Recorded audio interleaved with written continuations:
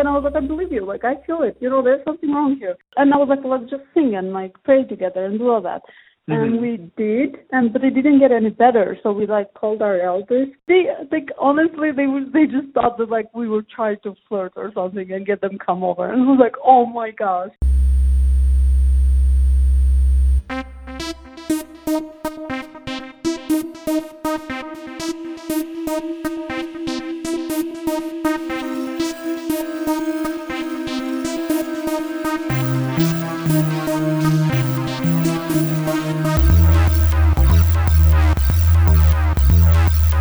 On August 16, 2017, I left Wisconsin on a one-way flight to Salt Lake City. I had been called to be a missionary in the Texas Houston South Mission, but missionaries don't go directly to their fields of labor. They first have a 3 to 9 week pit stop in a place known as the Missionary Training Center, or MTC for short. There are actually MTCs all over the world, but the largest and most famous of them is located in Provo, Utah. A friend's relative drove me down from Salt Lake, and I entered what would be my quote-unquote home for the next 9 weeks. The first day there, you get your iconic black name tag, personalized of course, and spend the rest of the time pretty much in shock. But like jumping into a cold pool, you get used to it after being in there for a little while. Days consisted mostly of language classes and teaching practice, with breaks for meals, exercise, and service around the center. The rigidness of the schedule meant that the majority of socializing was resigned to after 9:30 p.m., which was the time missionaries were allowed to go back to their living quarters for the night. Initially, I would use this extra time after dark to study the language I had been assigned, because for the first few weeks I felt like I was just falling farther and farther behind every day. But around the third week, I was feeling more comfortable with the language and spent some more time talking to my roommates and the neighbors. Well, one night, about 3 weeks in, my 5 roommates and I were just chilling in our room and talking, when one of the guys started to tell a story with a familiar topic. Since being in the MTC, the one I had heard in the grocery store 3 weeks before had faded from my memory considerably, and I hadn't worried about it for a while. But my roommate was now sharing a story he'd heard from a friend. It wasn't just him either. My other roommates took turns sharing these same kinds of stories told to them by friends and family members who'd served missions. I even shared the tale I'd heard just days before leaving. This whole experience didn't make me less creeped out, though. At this point, taking into account everything I'd heard from my roommates that night, it seemed more and more likely that my friend in the grocery store line had been telling the truth. Less than a month prior, I had just assumed that these kinds of stories were exaggerations or attributable to non-supernatural forces, the classic tree branch tapping a window or breeze blowing a door shut. Now, however, it appeared that not only were these accounts being lent more and more credence, but that they were frighteningly more common than I imagined they would be. What is up, you brave souls? Back for more of the Adversary Podcast. Episode 3 is here, and as promised, these episodes are going to get more intense. This episode is no exception. As we dive deeper into this subject matter, I don't know what we're going to find. It's a little bit of a journey we're on together. The series follows a weekly format, which means a lot of the time I may be recording an episode to be released this week, and I still do not yet have material for next week's episode. So every week is pretty much a mystery as to what new stories people are going to tell me. The greatest thing I've discovered during my search is that I've never heard it all. Every time I think I'm not going to find something new, I'm proven wrong. Every time I think I've found the limit as to what is possible in regards to the supernatural, the limit ends up not existing. The limit does not exist. Today's story is a good example of that. But first, before we get to an account set in the modern day, let's go back almost 200 years to a point in history where the Church of Jesus Christ of Latter-day Saints, which I will refer to henceforth as just the Church, was an infant organization. Officially established in 1830 in New York, the church initially focused missionary efforts close to home, sending missionaries to the Midwest in search of converts among the Native American tribes. Preaching to those along the way turned out to be more successful, however, and soon members of other denominations began to join the church. By 1837, and I am skipping over a lot of events that took place in those 7 years, the church was headquartered in Kirtland, Ohio, and facing serious financial difficulties, leading to the apostasy of many members, which was obviously a disaster for the young church. The leader of the church at the time was Joseph Smith, the same boy who had prayed in the woods in 1820 and had been overcome by darkness. This boy was now a man and considered to be a prophet by members of the church. In addition to the prophet, the church had 12 apostles, some of whom had apostatized and turned against Joseph, branding him as a fallen prophet and no longer fit to lead. Amidst all the turmoil of 1837, there's this famous story in church history involving Joseph Smith and one of the apostles named Heber C. Kimball, who remained loyal to Joseph. On June 4th, 1837, Joseph and Heber were both in the Kirtland Temple, which had been completed the year prior. Joseph came up to Heber and whispered to him that he had a solution to the current crisis the church was facing in Kirtland. Joseph told Heber to go to England. and preach the gospel, or the message of the church, to the people in that land in hopes of gaining new converts. Heber obviously felt a degree of trepidation in being called as the church's first missionary to serve overseas. Luckily, though, he would not be going alone. 6 other men were likewise assigned to England by Joseph and accompanied Heber on the mission. After arriving in England, the men's first destination was the town of Preston, where they had almost immediate success in attracting interest in their church, with many expressing a desire to be baptized.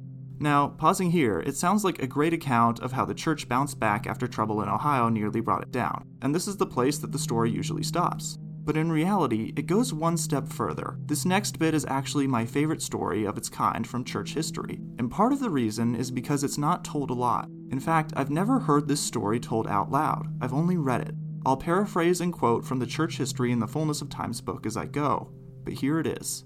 On the morning of July 30th, 1837, Heber C. Kimball and the 6 other missionaries were getting ready to go out and perform the first baptisms in Preston.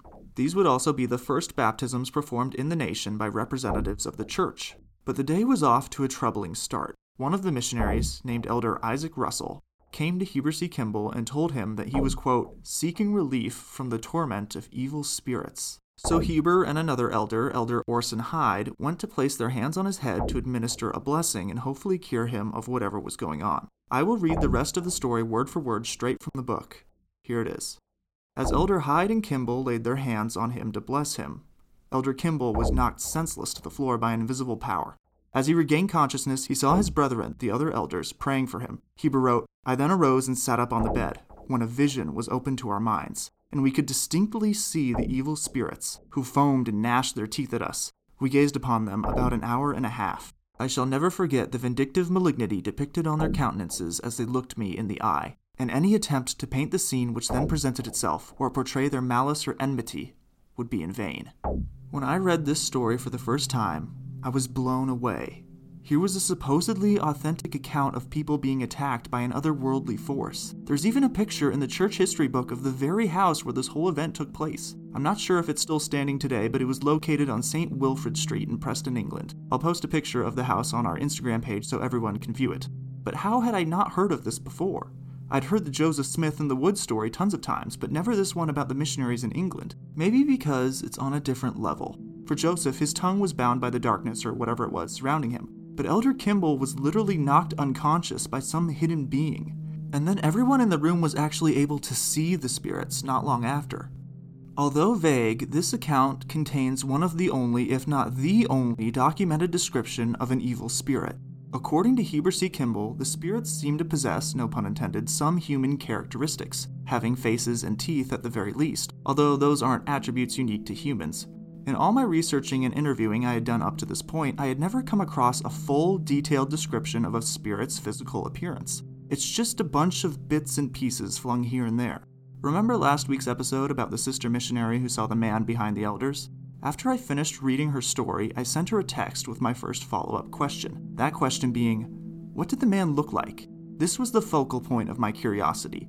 Did the man look like a monster? Did he have hooves or horns? Or did he just look like a normal person? What was the color of his skin? Did he have skin, or could you just see right through him? But forget all that. The most important question I had, and the most pressing question anyone would have, is, what did his face look like? Everything I wanted to know could be consolidated into that one question. I waited for a response, and I got one. She said, I never saw his face. It wasn't clear, but I could see that he was wearing old clothing, and I could tell from his form that he was a man. Although, of course, I wanted more details about this man and his appearance than were available, the sister story still provided brand new insight into these spirits. He wore old clothing. Okay, I guess I always assumed that evil spirits weren't naked, but here was a witness to back that assumption up now. Also, gender. The sister had said she saw a man, so it seemed reasonable that there are evil female spirits as well. In another parallel between the two stories, one old, one new, and both set in Europe, the spirits made physical contact with the people involved. For the sister, something held her back as she tried to enter her mission president's home. And for Heber, it was the sucker punch delivered by an unseen entity. But in both instances, those present were left with no exterior evidence that they had been assaulted. I thought that made sense. I had always supposed that when it came to physical harm these beings were able to inflict, there is a predefined boundary that can't be crossed. But recently, I discovered that that boundary could be pushed even further than I thought possible. In my search for stories of encounters between missionaries and the supernatural, I quickly ran out of friends. The few that had stories had told them, but I still needed more. So I expanded. I started asking random strangers on dating apps if they had spooky experiences from their missions they'd be willing to share with me. Yeah, I know, kinda strange, but oh my gosh, did the floodgates open. Of course, there were many that did not feel comfortable talking about it, and I totally understand. Some people don't want to relive what are often the scariest moments of their young lives, and I was not about to force anyone to do something they didn't want to do. That being said, there was still a good number that would be like, "You've come to the right place. What do you want first? Black magic, ghost phone calls, hearing voices?" To which I'd reply, "All the above, hit me." And that was my May of 2020. During this month, I came across one account in particular that's relevant to this episode. I got in touch with a girl who served in the Missouri St. Louis Mission. For those that don't know, the naming convention for missions is to say the state or country first and then the city. This returned missionary told me in response to my question that for a period of time on her mission, she had lived in an apartment she believed was haunted. I was intrigued and set up a time to meet with her and get the full story. So a few days later, we sat down at a Cafe Rio, and I ate and took notes while she talked. And of course, after she was done, I let her eat too. Come on. But here's the experience she shared with me. At one point in her mission, this sister was serving in Illinois in a town called Edwardsville. The Missouri-St. Louis mission boundaries extend beyond just the city of St. Louis, covering additional parts of Missouri and sections of Illinois. She had been living in an apartment in Edwardsville with 2 other sister missionaries for 6 weeks now with no issues. Transfer day was right around the corner. Remember, that's the day when missionaries are rotated around the mission. On transfer day, both of this sister's companions were moved to different areas, and she remained in Edwardsville.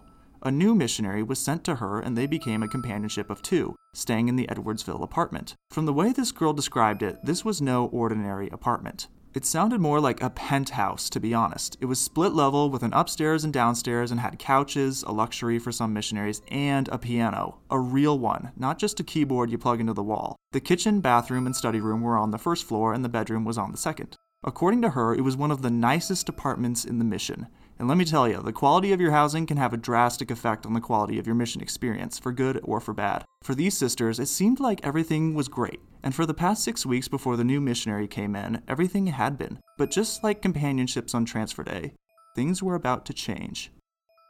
The girl I was currently with at the Cafe Rio recalled the first day she noticed things were off. And ironically, it's because something was on. The sister walked down the stairs from the bedroom one day to the bathroom on the lower level and found something strange.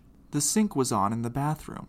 She turned the faucet off and simply chalked it up to a minor plumbing issue, or her companion maybe just forgetting or not turning the handle all the way. Like, people do that sometimes and don't realize it. Anyway, faucet off now, problem solved. For a few days. Within the week, the sister's companion walked into the bathroom to find the same thing the sister had. Water running in the sink, apparently not shut off after being used. The companion turned off the faucet and mentioned later to the sister that the bathroom sink had been on.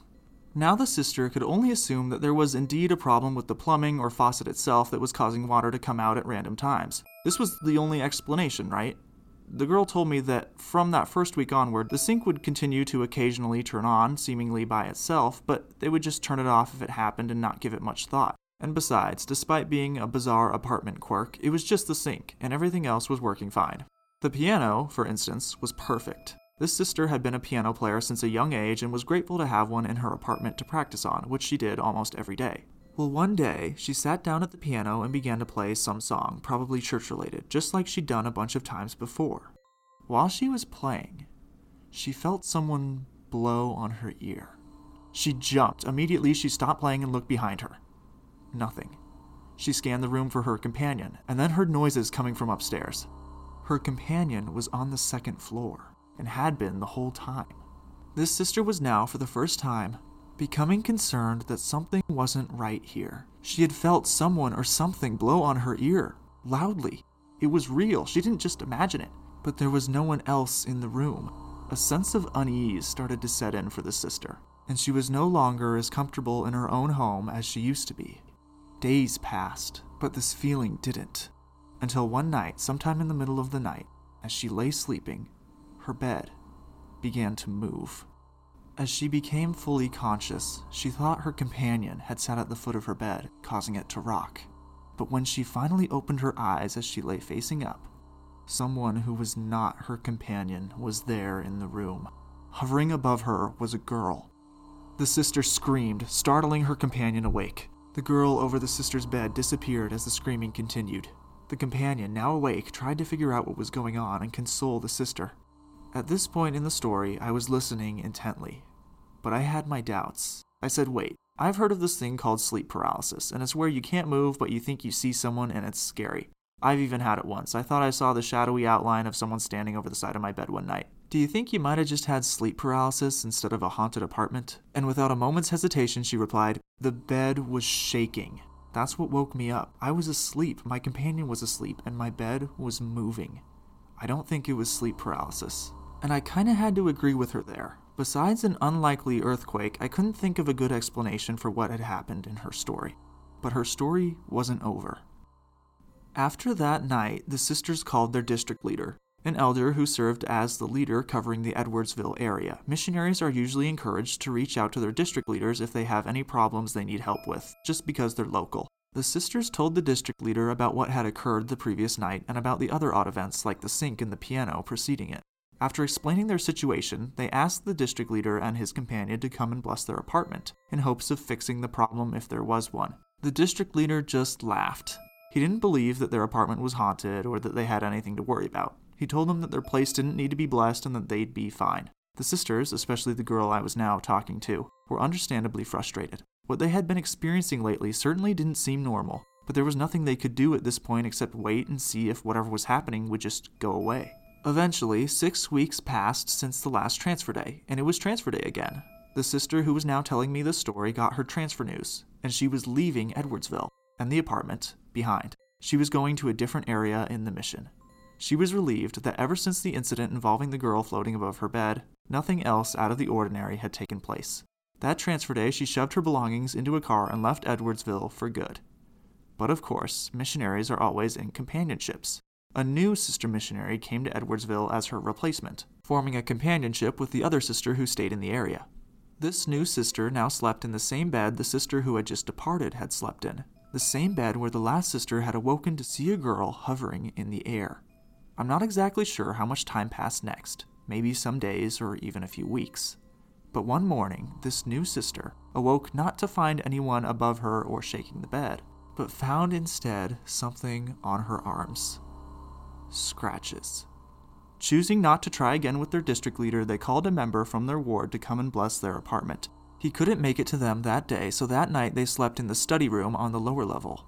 The next day, the apartment was blessed, and that's where the story ends.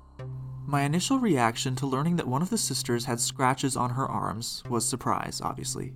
I didn't think that that was possible. I believed that spirits really shouldn't have the ability to touch in the first place. They're not corporeal, they lack substance, they shouldn't be able to make physical contact. But time and time again, I'd read and heard accounts to the contrary, and this latest one was especially eerie, setting a new precedent for the extent these interactions can go to. I wasn't sure what had left those markings on the sister's arms, but the sister who had told me the story thought it had something to do with the floating girl. After all, the sister was sleeping in that same bed when it happened, and they didn't get the apartment blessed until later. I asked about this spirit girl. What did she look like? Did you see her face, etc.? The sister was only able to describe her hair, which floated as if she were underwater, and the rest she couldn't recall. That was fine with me, though. She had told me more than enough already.